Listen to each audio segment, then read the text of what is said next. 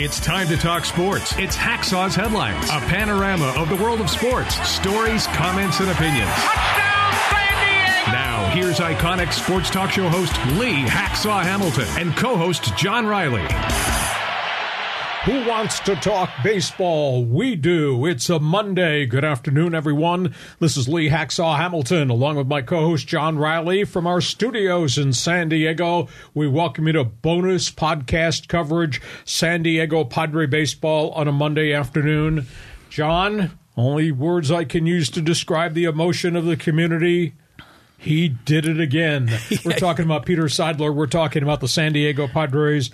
They did it again. Another huge investment in a player. Wow. Wow. I mean, the community is on fire. Everyone is so excited. The season's starting. And it's like it's almost surreal considering the history of this franchise and how long we've suffered and so many penny-pinching owners. And now we've got, you know, like God Almighty owns the team and is funding every little nook and cranny of this roster. It's just a great time to be a Padre fan. We're going to go a lot of different directions related to the Manny Machado signing. But before we do, John, explain very briefly for all of the people with us on our live stream about how they can get involved right at the end of the live stream, because we want you to be part of our fans forum. Talk about that. Talk about the subscriptions. Okay, sure enough. So, yeah, you can get involved in the fans forum. Just type in your questions or comments for Hacksaw. Maybe you have a take on Manny Machado's contract. You know, just share your thoughts and opinions on the live stream on either Facebook or on YouTube in the live chat. We'll get you involved in the fans forum segment at the conclusion of Hacksaw's Headlines. And, yeah, be sure to subscribe wherever you get your podcasts, including here on YouTube. And a reminder, go to my website, leehacksawhamilton.com. I wrote a one-man's opinion column about the Padres, money, Manny, and the ownership of Peter Seidler. Go to my website, leehacksawhamilton.com. It's all written. Punch up the one-man's opinion page. Check everything out that I write, because I write every day. Okay, we've got a lot of different angles to cover to talk about Manny Machado's 11-year contract extension worth $350 billion. Yeah, it's a lot of money. So, again, we're wondering, how is Peter Seidler coming up with all this money? Well, I would love to see the financial model for the team in the backroom office with the CFO of the Padres. How are they making it work? But on this side of the fence, as a fan, I can't be more than excited. Okay, just briefly before we go to specifics, I thought they would continue to talk, despite what Manny Machado said a week ago. Mm-hmm. A week ago, he said, I'm going to opt out. I'm going to be a free agent. I'm not going to talk anymore. We closed last week's podcast with my theory that the Padres should turn around and offer him 5 years, $200 million, $40 million extension on top of what he already has. That would have got him to the average salary. Well, I wasn't sure they were going to do that. Well, they came close. They gave him a significant amount of money on this extension. Were you surprised the Padres went back to the table and said, come on, here, let's push more money to the table. Do you want to stay here or not? You know, I thought all along they were going to work it out, right? Because I thought Peter Seidler has made it clear that he wanted to keep Manny. He said this months ago, that he wants to hold on to these players. And you weren't sure how he was going to do it, what kind of strings he was going to have to pull. I had confidence that they were going to make it work. I didn't expect it to happen so quickly. I figured, maybe later in March, maybe in early April. I didn't expect this to drag on into the season and become a distraction. But it looks like the Padres got their man, and Manny is going to retire as a Padre. Okay, let's look at some numbers here. Let's start with what would have been question number one about Peter Seidler. Look at the money that's been spent in free agent signings since the winter baseball meetings. The Padres have 2 of the top 4 contracts that have been signed in all of Major League Baseball, and that does not include what they gave Yu Darvish. Obviously, it does not include what they gave Fernando Tatis prior, what they gave Joe Musgrove last year during the season, what they gave Machado the first contract he came here, and by what they started out with when they gave big money to Eric Hosmer and Will Myers. Enormous expenditure of money by owner Peter Seidler. Seidler does it again. But 2 of the top 4 contracts in baseball written in the last couple of months have come with a postmark that says San Diego. No longer small market San Diego Padre baseball. Yeah, it's incredible. I mean, isn't this great? I mean, the Padres have just stepped up to the plate. I mean, they're the number 3 payroll, I think, in all of baseball. And what are we as a media market? We're probably in the mid-20s out of 30 teams. So this is incredible what they're doing. It makes you wonder, are they proving that there's a new way to manage a baseball franchise? Or is Peter Seidler just going into his own personal assets and liquidating them to get a championship here in San Diego? I'm going to detail the Padre Blueprint right at the end of our podcast because I have a segment here that I want you to pay attention to. Okay. In the history of Padre baseball, great owners. Oh, yeah. Ray Kroc saved the team from going to Washington, D.C., did spend an enormous amount of money in the era of Raleigh Fingers and all those guys. Ray Kroc, hero. John Morris, Larry Lucchino, hero. They bought the franchise from Tom Werner and the Terrible 15. They got Petco Park built. Here came Kevin Brown and all those guys. They did get back to a World Series. Hero 3, Peter Seidler, and what he's done in the last 36 months with Padre baseball, because now I think we can't wait for Brown October Padres World Series games. I mean, so we've had 3 real significant impact owners in the history of Padre baseball, and this guy's got the opportunity now to take this thing back where the other 2 owners led their teams, what Kroc did, what Lucchino and Moores did, World Series. Yeah, it's incredible. I mean, but just think about the San Diego sports and how many bad owners we've had here. I mean, going through the Spanoses and Donald Sterlings and Jeff Morads and Tom Werner. I mean, we've had a struggle here in town. It's wonderful to have one of the top owners in sports here in San Diego. Padres payroll, as of lunchtime today, $254 million. Padre overall number is $274. That pushes them over the 3rd tier of the luxury tax. So they're going to have to write some checks if they stay above 273. That's the top limit. Padres have now crossed that threshold. They have all season because the collective bargaining agreement says the tax is not determined till the final day of the regular season and what is on your roster.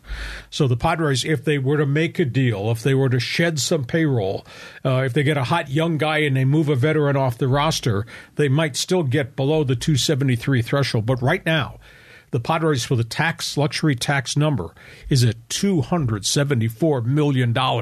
That's not small market. No, it's not at all. And I'm curious to see what the actual numbers come out on the Machado contract. Because, when they structured Darvis's contract, they set it up so they could spend a little more money this year.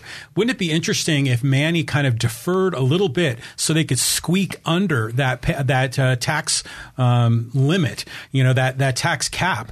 I'm kind of curious to see if that's going to actually be the case. The luxury tax number is predicated on average salary per year. That's why Manny wound up with 11 years. So you take 11 years into the max total, his contract number is $31.1 million. It's not $38 million. It's not $40 million. It's $31.1 as it relates to the luxury tax. But I wasn't good in arithmetic. You were terrible in algebra. And I'm not going to confuse all of our viewers on the live stream about that. Just understand they've walked into territory they have never, ever walked into with San Diego Padre baseball with a 254 payroll and a 274 tax number.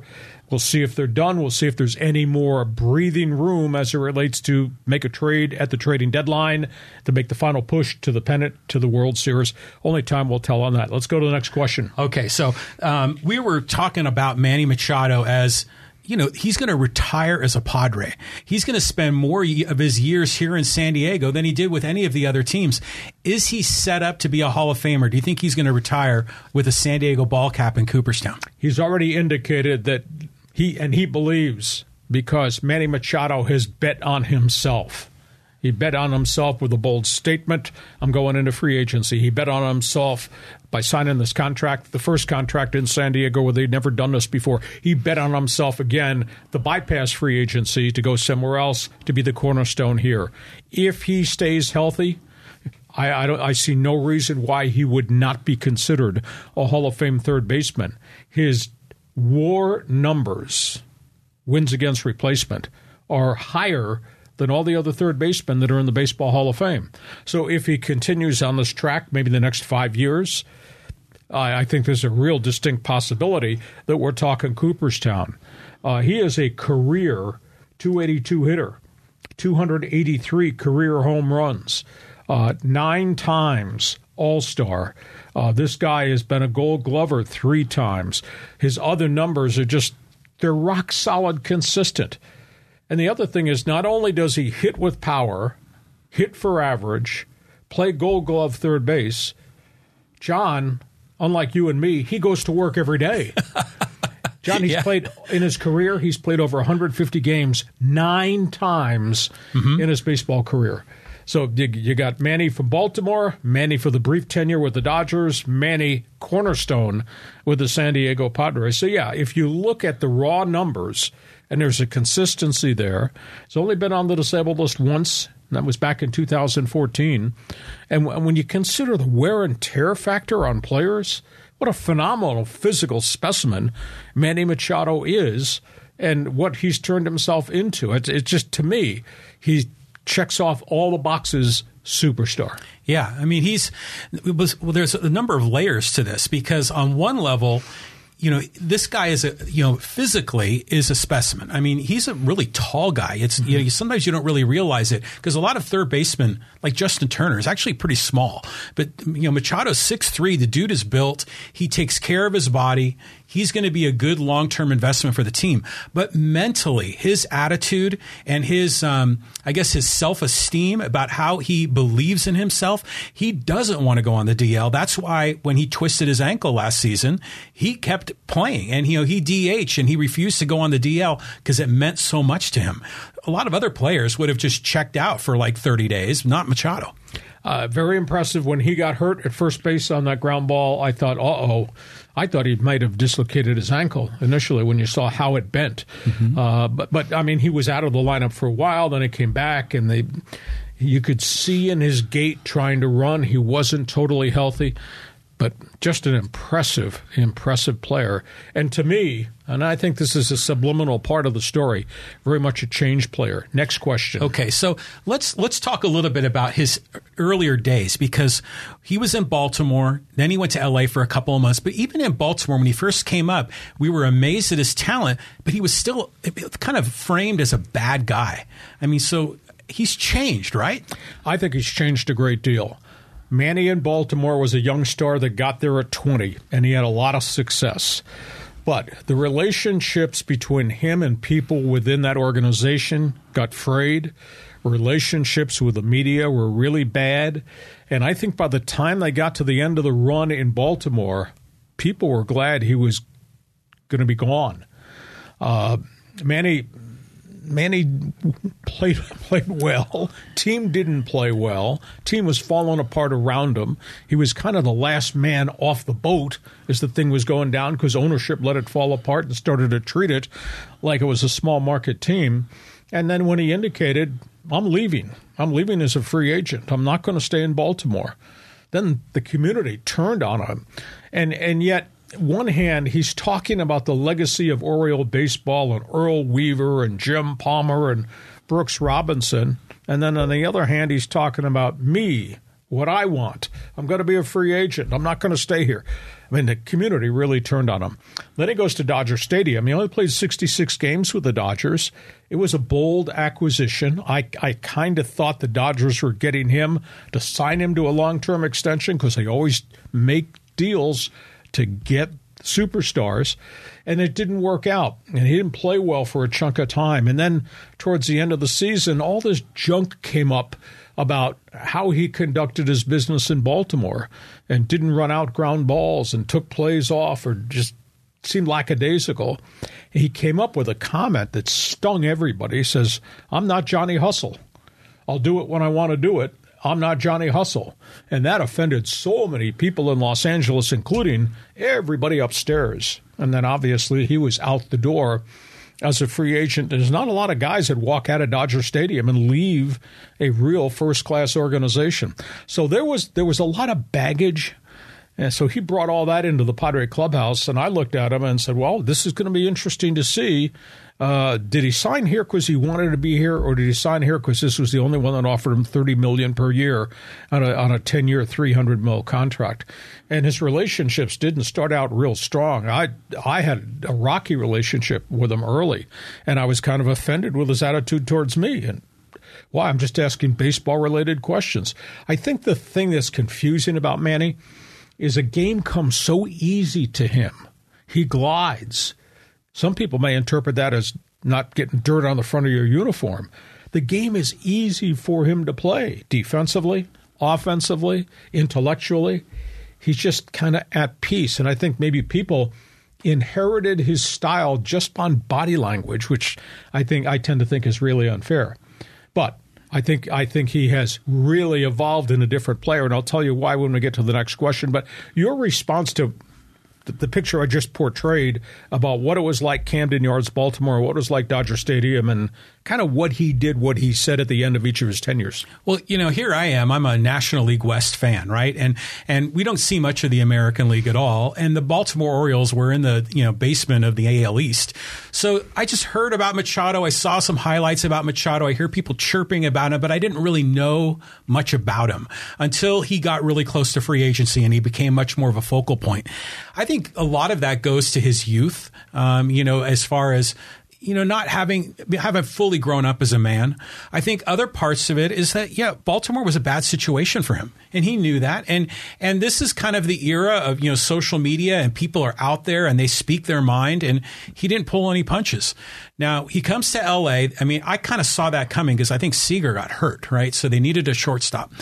This Johnny Hustle comment, when it first came out, on its surface, it sounds terrible. It's especially for the old school traditional baseball guys, because you're indirectly mocking Pete Rose. I mean, of all people. When you're mocking Say and Garvey and all the other great Dodgers, are you not? Yeah, all of them too. So, but when you kind of understand Manny, you kind of get it, because he's not going to be there's some guys that will hustle in sort of a showboat way, knowing full well they're going to be out, but they just do it just to kind of do it. And he just doesn't want to play that game. So as he has come onto the Padres, we understand him more. We kind of get it, because he does kind of go to a beat of a different drum. And to your point, the game comes so easily to him. But we know that when there are big moments, Manny will step up, not just with the glove, not just with the bat, but also with the legs. He'll step up. And if there's a routine grounder to short and he's only going at 60% up the line, I'm not too worried about that. Okay, that leads to the next question, because I happen to think Manny Machado is a different player and a different person now. Oh, yeah. I mean, because remember that incident that happened, what was it, last year or the year before? It was 2 years ago, where he got into the argument with Fernando Tatis. And suddenly it seemed like the old Manny was arguing with the young Manny, in the dugout. So a lot has changed in his career. He's a new man. He's a leader on this team. He is, and I think for a reason that I'm going to point out. I think the arrival of Tatis as a budding young star, and how well Tatis was received in our community when he was doing everything right, his 42 home run season, when he came through the farm system, when he got here, how dynamic he was, and the fact that he was playing with personality and vibrance at shortstop, and Manny was at third base. And everybody was focusing the spotlight on Tatis, and Manny was kind of in the shadow. I think the arrival of Tatis made Manny Machado a better player. I think it really pushed him to the limit. Now, this is a guy with just an unbelievable world of talent, but I think he had to react because of what he saw from Tatis and the popularity of Tatis, and bingo, Manny took it to the next level, if there's a level you can take it to. And you mentioned a vibrant point about what happened in that dugout when Tatis was frustrated and throwing tantrums, and Manny got into his face, and the whole world saw it. I was anchoring on TV on KUSI, and I said, wow, look at this. Well, look at this explosion. Mm-hmm. I think he became a leader at that point in time, and he has become a spokesman ever since that incident. And I think now he's viewed very differently in that clubhouse. I also think the arrival of Soto coming from Washington as a potential big money free agent, home run hitter, etc., has just kept Manny on the straight and narrow that he's going to take care of his 5 square feet of real estate and play as hard as he can, but also now he's going to become a leader with all these other guys in that dugout, in that clubhouse. And I think Melvin's had some conversations with Manny, because as we've alluded to, there's nothing in baseball that Bob Melvin has not walked through, stepped around, stepped over, accomplished. We're talking about guys got over 1,300 career wins now. We're talking about playoffs, World Series, places that Manny really hasn't been at very often. I think that the communication between veteran manager as compared to the guys before him, the Andy Greens of the world and the guy that came after Andy Green. Yeah. It didn't work out. So I think this is a veteran leader who's seen it all, communicating with a third baseman who's accomplished all. I think there's kind of some type of chemistry there that works. So I think Tatis Soto and Bob Melvin have made Manny Machado a different person, if not even a better player. I think that's a good call, Hacksaw, because when he was in Baltimore, I mean, he was the star of the team. He's often talked about how J.J. Hardy helped him out on the left side of the infield because Hardy was playing short. But that team didn't have any stars. That team didn't have any, as far as I can recall, any big-time veteran presence on that team. So here you've got this one, superstar, young prima donna on a team of journeymen. It was kind of like an odd fit. Now he comes to San Diego. He can see that he can see himself in Tatis, and he can see that he can maybe help Tatis get through what he had trouble getting through. And then he's in a position now where they look up to him. The whole team looks to him. I mean, he's the captain of the team, even though he doesn't wear the C on his shirt. And then, to your point, Melvin is also another guiding point. So all these different players provide this equilibrium that allows Machado to be comfortable and to be stress-free and to go out there. And as he always says, I just want to play baseball. And that's what he does, and that's how he's getting paid. It's perfect. I was bothered when he made his announcement. We talked about it a week ago on our podcast here when he made the announcement, I'm going to opt out, be a free agent. I just didn't understand. Why would you do this at that point? Because now you can create a talking point every minute of every dugout session with the media.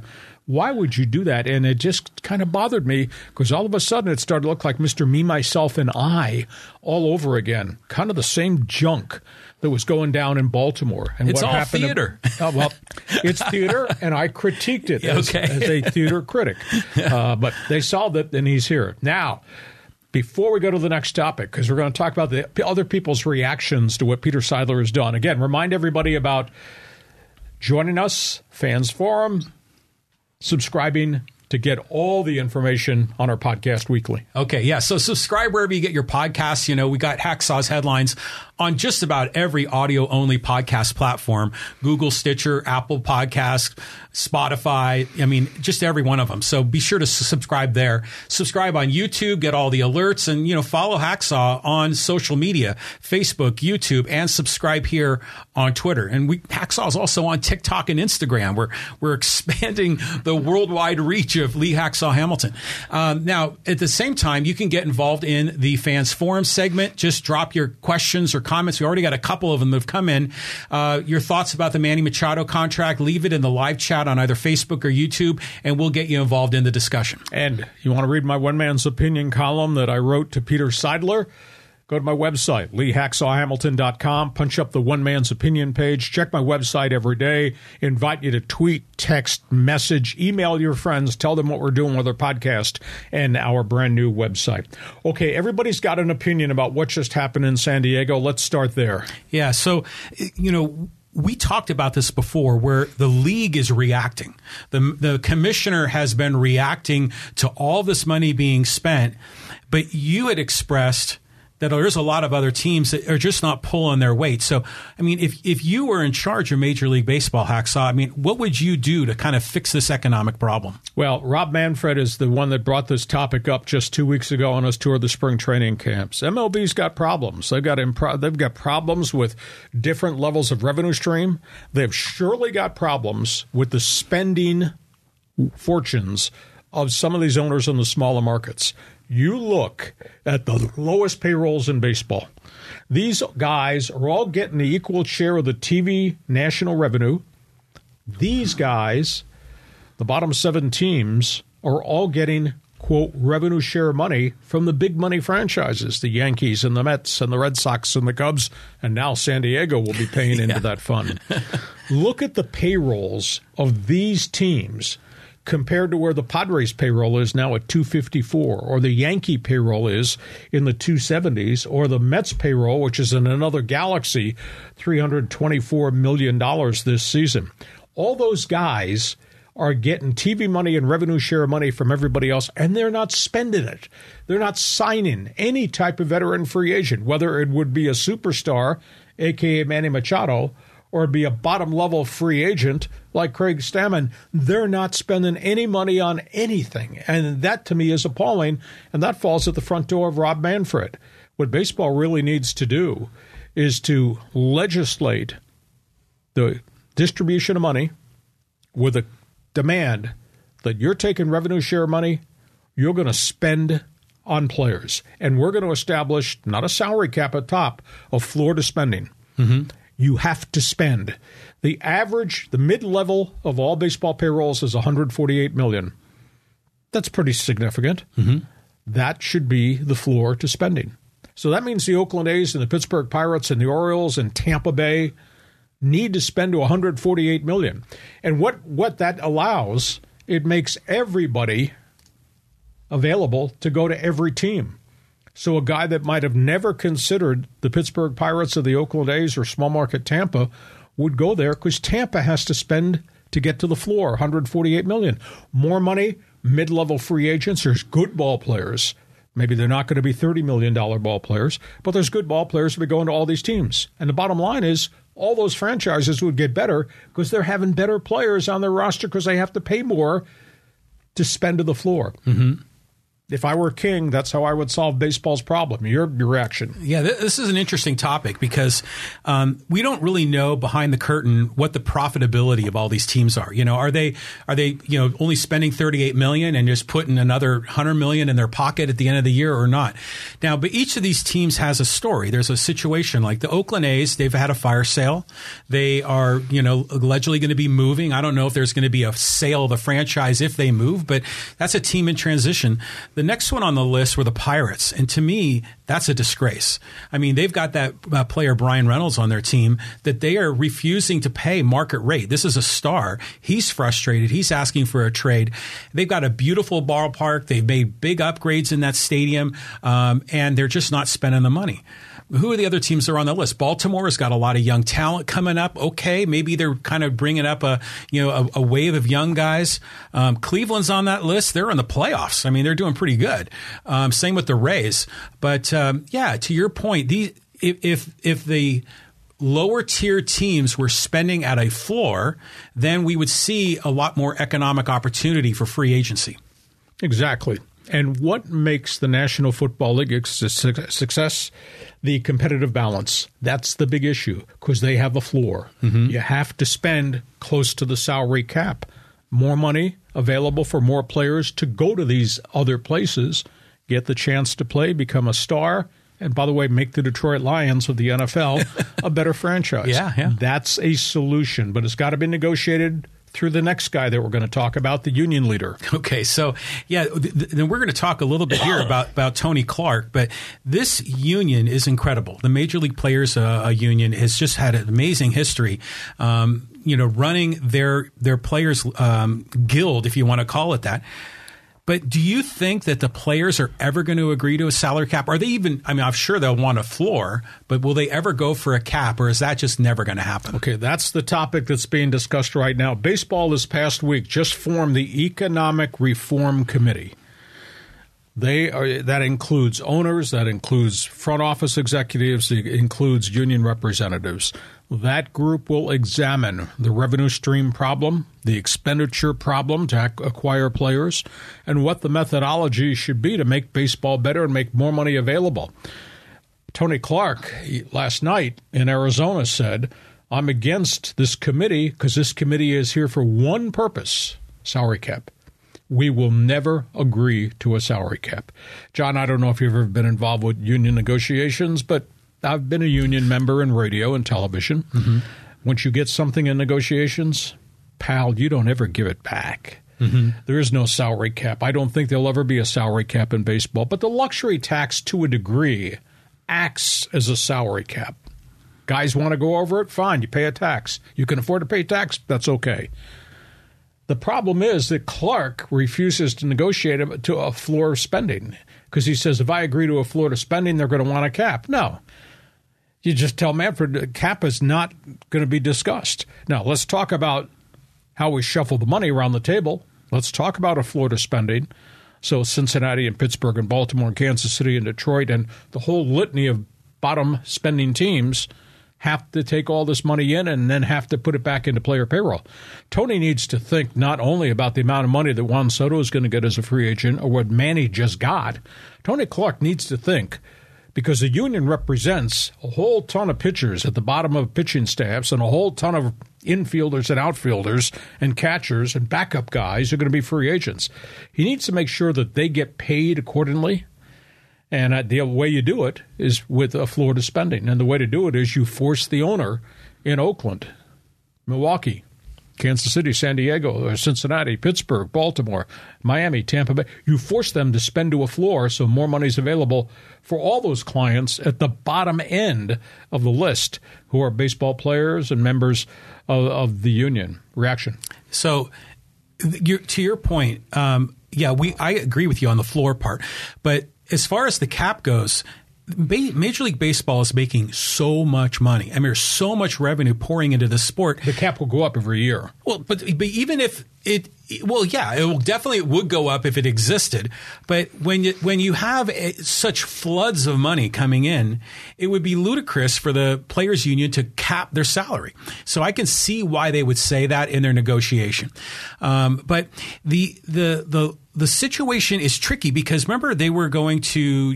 It was the DH. Remember, they weren't sure if they were going to approve the DH or not because they wanted to use that as leverage in some of these negotiations. I mean, what levers do the players' union have to pull right now? Well, maybe you get rid of arbitration. That has already been discussed. We'll give you back arbitration because it doesn't impact a lot of players. It might impact 15 to 18 players per year. Most everybody who is arbitration eligible is now signing contracts with pay bumps rather than going to arbitration and maybe have a risk that it turns out to be a bad decision or maybe bad dialogue at the table during the course of the hearings and you offend Corbin Burns, the ace of the Milwaukee pitching staff. So they might give him back arbitration. Maybe they'll make some adjustments with the luxury tax. You know, luxury tax threshold has gone up every year as the gross revenues have gone up every year. Okay. So it's kind of, that is a pseudo salary cap, but it's continued to increase. So there's just got to be a common bond because they need to be in business together for the good of the game. It can't be open warfare every time they open the CBA.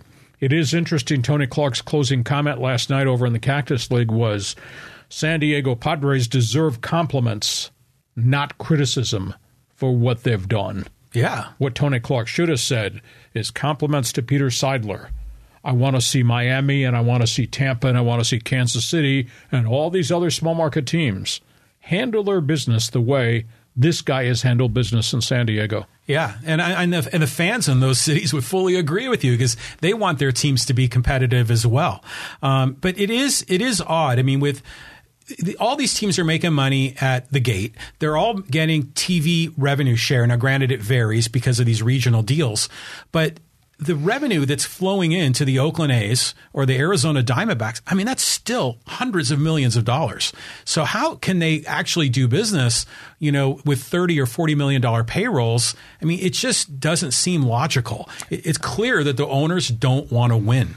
It's clear to me that Manfred does not have the brass to call out all these owners that are putting all that money, as you allude to, in their pocket rather than investing it in star players. Okay, that takes us, we circle back, final question here, to the San Diego market. Go ahead.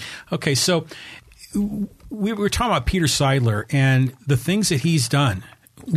I'm sure all the other owners are either angry that he's spending so much, making them look bad. Other owners are probably going, how in the heck is this guy doing it? And especially for us as fans in San Diego, how can this guy pull this off when all of our previous owners have never come close? Okay, here's the headline. Peter Seidler, terrible distaste for the word checkbook baseball. Peter Seidler's blueprint is this. I'm going to invest in my general manager, and we're going to spend an enormous amount of money in scouting. I call it boots on the ground. A.J. Preller's got scouts everywhere. That's item one, big investment. Then we're going to sign all these draft picks, and if we have to overpay them, we'll do that. And Preller surely did. He paid unbelievable amounts of money because it also included a tax penalty when he signed Adrian Morion. That's a $22 million investment 5 years in that really has not bore fruit yet. Mm-hmm. Jorge Oña, Cuban outfielder, that was a $14 million investment. 7 plus 7 penalty. He's still in the minor leagues. They signed Cal Quantrill out of Stanford after just 1 year. Way overpaid him to get him to commit coming off elbow surgery. Had him here, traded him. He's one of the frontline guys in Cleveland. They did that with virtually everybody. So Seidler poured all that money into the farm system. And then, of course, they made the deals. It didn't work out. The Matt Kemps, the James Shields, the Justin Upton disgrace and all that. And then they had to pay money to get clubs to take those guys. So Peter Seidler's whole philosophy and blueprint is we will invest, we will start to win in this market. This market, John, is different than any other market in baseball. Connect the dots here. You're in Pittsburgh, small market. Who do you compete for the sports dollar in Pittsburgh with? Steelers, Penguins, Pitt Panthers. You're in Kansas City. You're not front and center in anybody's mind. Who do you compete with? Kansas City Chiefs and Big 12 football. You're in Milwaukee, small market.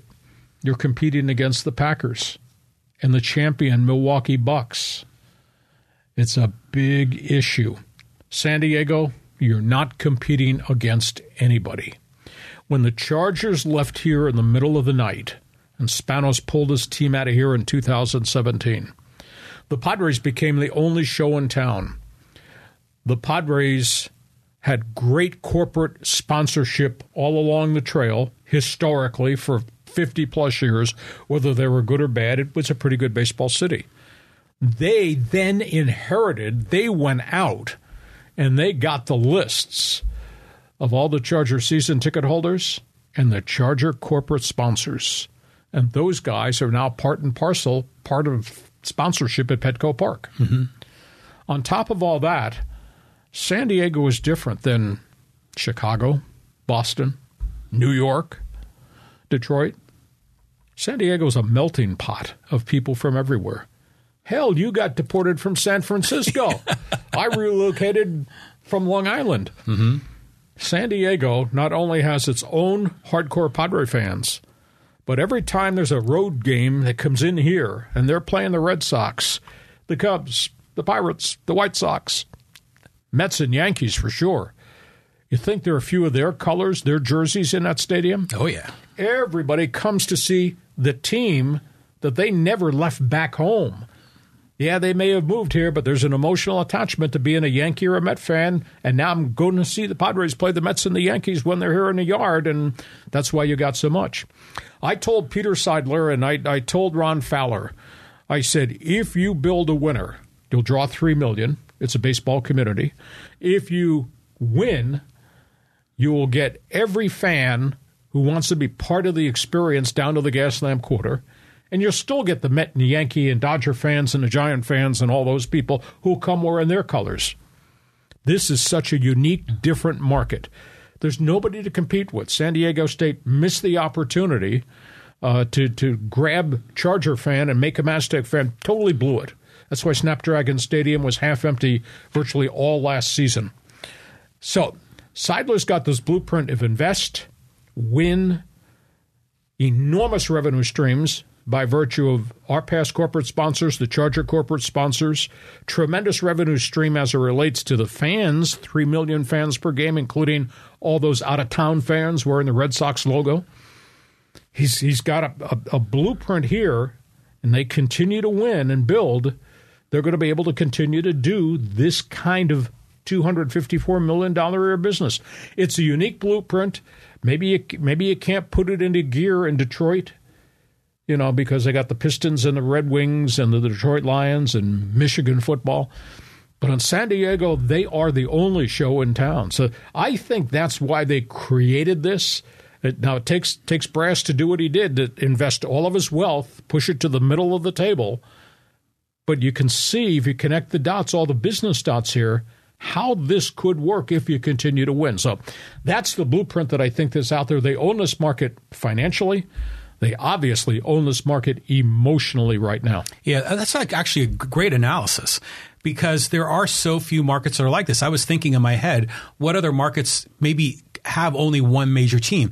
Maybe New Orleans, maybe Salt Lake City. I mean, there's not very many examples of that. What he has here in front of him is just this tremendous opportunity to not only build a championship and be a legacy in San Diego, but maybe to make a lot of money in the end, because these fans are flocking to the stadium. Going to Petco Park is like a party every time you go there. So what he's done is spectacular. And yeah, I mean, I'm just thinking to myself, what other teams are in that situation? Very, very few. Yeah, you go up and down the road map, there's hardly any. Just Seattle. They got the Seahawks, University of Washington Huskies. Mm-hmm. Obviously L.A. is so big, you got all those franchises there. Anaheim might be in that same scenario because they're kind of boxed in. Yeah. Anaheim is kind of locked into Orange County now. And I should have mentioned geography, because not only the Padres have all these fans from all these cities that are living here now, Padres have the ability to draw people up the I-15 corridor, and people come down from up north to here. Mm-hmm. And if they add more Hispanic players, they got people coming across the border, I'm sure, from Mexico that love Major League Baseball. This is such a uniquely different solo market. They're the only show in town. Well, how about back when you were doing the Charger games at Qualcomm Stadium? There was always a huge contingent of Raiders fans, of Broncos fans, of Chiefs fans. They would come out to these games because everybody is from somewhere else, right? So that's a great formula for success. Here we go. Time for Fans Forum. We're looking for co-host here because we think this is an unbelievable story. We've never had this type of expectation before as to what Padre baseball might be. And the town has just been electrified by this ownership and what he has done. So you got questions from fans who want to make statements here? Go ahead, John. Okay, so let's get Emmanuel Najera here involved. He says, so it took $350 million for Manny Machado to change his mind about opting out. Good for Manny. Well, good for Manny because, as Peter Seidler said, Manny has earned this right to either opt out or ask for the magic dollar number because of what he's accomplished over the course of his career. Now, Manny came to San Diego, let's be very honest, just like Eric Hosmer came to San Diego. Let's be very honest, because they were paid an amount of money nobody else was going to pay him. Mm-hmm. So they came for the payday. Hosmer did not work out. Manny has worked out. Manny could have gone on the open market and elected because he was being given a state-of-the-art money, averaging 31-plus mil for the next 11 years with a full no trade. Stay here. I like living in San Diego. He wasn't going to get it going home to Miami, not with that Marlins ownership. And I don't know how many, maybe the Mets, maybe the Yankees would have done something, but that's living in New York, and that's a whole different atmosphere there. So Manny earned this along the way. So I don't begrudge him the money. I do think the money is unbelievable. I don't know what's going to happen with Juan Soto next. I don't know how many more $40 million deals Peter Seidler has in his checking account for Juan Soto. But at this point, we got 2 years to win this thing in the World Series before things could change along the way. Yeah. Well, do you remember when he said I was going to opt out? On Twitter, all the fan bases around Major League Baseball all had Twitter feeds with pictures of Machado in a Mets uniform or Machado in whatever team.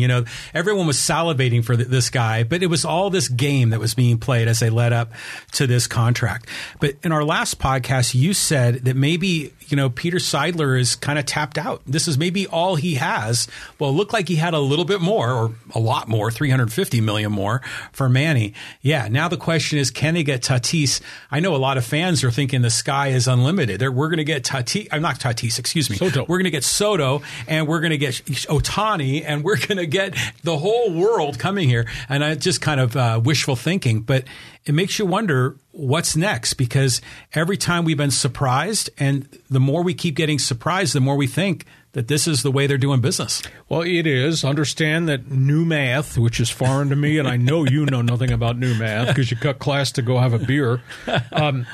The new math allows you to creatively move money around. So the new math allowed them to go to an 11-year contract with the average salary, which then is used to configure what your luxury tax number is. So that's why they went to this 11-year deal for Manny and why they went to the 11-year number for Xander Bogaerts. So you got new math. The other thing is you got veteran players who might be coming off contracts. Blake Snell, $13-16 million this year. Maybe he's not part of the equation a year from now. He is up and down, hot and cold. Maybe you got young pitchers in the pipeline about ready to take the step. So you move some of Blake Snell's money and you put it in this box towards Juan Soto. Mm-hmm. And you got other veteran guys. Yeah, Drew Pomeranz. Well, Drew Pomeranz, $15 million becomes available. Yeah. Josh Hader, final year of his deal. Does he go away because maybe you got some other hot young arm? It's going to be the closers. Then Robert Suarez. Yeah. So there's a creative aspect to how you configure getting to whatever the Juan Soto number is, and you might use some of that money that went to some of these other guys. It's in the box for Soto next year. That's why, as you and I have talked to Dodger fan on our live stream, Dodgers are going crazy because of the fact that there's 11 veterans that are gone from this roster and some big money guys. Well, that box over there is for Shohei Ohtani. Yeah, that's and right. Some of that Justin Turner money and some of that Trey Turner money and David Price money, that's in the box already for Ohtani.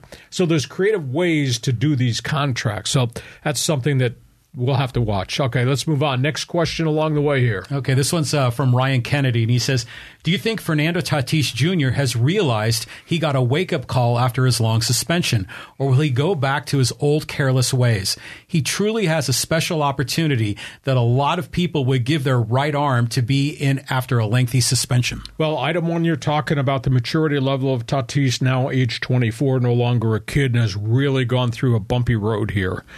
It's all on him as to who he hangs with, what he does away from the field, what he does in his offseason. The fact that he spent most of the offseason here after Peter Seidler and A.J. Preller told him, this is how you're doing business going forward. And then Seidler he made this strong comment this past week when he talked to the media for the first time. Peter indicated that Fernando Tatis owes us. He has a responsibility to the organization, responsibility to the town, responsibility to the fans sitting along the third base line. So I think they're putting a lot of public pressure on him that you will walk down this road straight and narrow. Now, that's the whole personal part. The professional, can he stay healthy? Had a double and a home run in a inter-squad game yesterday. He designates hits against the Giants on Tuesday. They will work him in slowly. He wants to play every inning of every game. They're not going to do that because of the wear and tear factor. They're going to bring him along slowly. But he's done everything he can physically to come back from the wrist, to come back from the shoulder. So we're talking, as it relates to Tatis, Ryan, we're talking two different storylines. What is he like as a person going forward? He's got to change. Led to believe he has changed. What will he be like as a player? Well, we'll find out April 20th when he actually gets activated back onto the open roster. And also keep in mind there's another angle out there. He's drug tested 9 times a year now because he is a, quote, felon under the baseball substance abuse program. So he cannot step off the straight and narrow because if he takes anything and he tests positive for anything, from cold medication to whatever stimulants might be out there, he's in bigger trouble. I don't think he's going down that road. So we'll see what he is as a person, and we have to wait till April 20th till we really see what he's like as a player when he starts to play every day. Yeah, we're all excited to see him out on the field. But you had mentioned earlier that Tatis has made Manny a better player.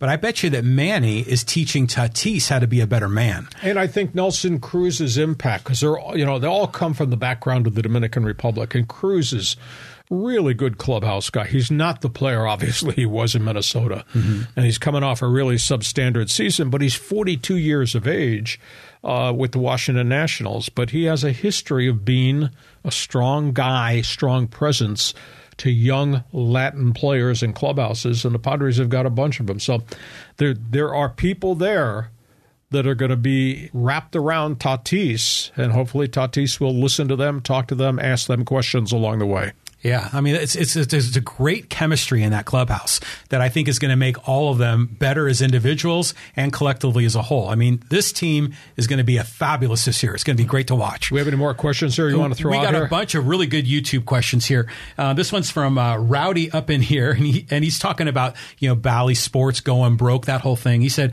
Bally lost out on my money when they pulled from the streaming services, and now I stream it illegally. Well, you stream it illegally, but A, you might get caught, B, you might get shut down. So yeah, baseball's taking this thing under control. They've got 6 weeks to really set in place where they're going to go, how they're going to deliver the games to the markets, what the fans are going to be able to access to, subscribe to, etc. This is a really complex issue, and that's why I haven't really gotten deep into how you do the streaming and how you distribute it, etc. Baseball's got another problem because Warner Brothers AT&T, which is also a bidder on baseball rights. I think they have 6 teams, including the Pirates that I know of. They've just announced they're getting out of the regional sports network, and they have given their broadcast packages, AT&T is called, they've given them back to the respective clubs. I think Kansas City, maybe the Rockies, Mariners, I know the Pirates for sure. So baseball's doing a lot of stuff behind the curtain here because they got to solve this distribution issue going forward. And, opening day is just around the corner. So I think the negative right now is that these teams are taking a hit. They're not getting in rights fees from their regional sports network what they used to get. For at least 1 year, they're going to bleed. And then baseball is obviously going to I think they'll get this thing solved because they're smart people on Park Avenue in New York. Well, I just solved the problem for my family. I signed up for DirecTV today, and it was the promotion was $89 a month. It's month to month, no contract. They tried to sell me a box and a separate remote control for it. I was like, no, because it just sits on top of your internet connection like Netflix. So I'm going to be paying $89 a month, and I think after 3 months it goes up to $99. They always get you. But now I can get it streaming because we cut the cord on Cox like 3 months ago. So there is a solution. It's pricey, and you got to have a high-speed internet connection to make it work. So this is all this state of transition with technology. I think the dust will settle in the next couple of years. But Padre fans right now are wondering, where do I go? What's next? Well, we'll try to pass more information along as it comes. I just trust the commissioner's office and his smart people. They'll get this baseball thing resolved. Hey, listen, hope you have enjoyed our bonus coverage podcast on a Monday talking about the Padres and the whole Manny Machado story. Listen, we're here Mondays with bonus coverage. Our regular podcast is Thursday. Please subscribe so you'll get the alerts from whenever we're posting new things because we do things during every day of the week on our YouTube channel. And we invite you also to check my website, LeeHacksawHamilton.com. Please text, email, tell your friends about what we're doing on our podcast and also what we do with our website. John, we'll see you Thursday, and we're marching towards opening day down the road. It's going to be good this season. Looking forward to it. Have yourself a great sports week. Thanks for being with us on Hacksaw's Headlines. Join us again for Hacksaw's Headlines on YouTube, Facebook, and Twitter. And find the audio version on your favorite podcast app. Touchdown, San Diego! For more content, go to LeeHacksawHamilton.com.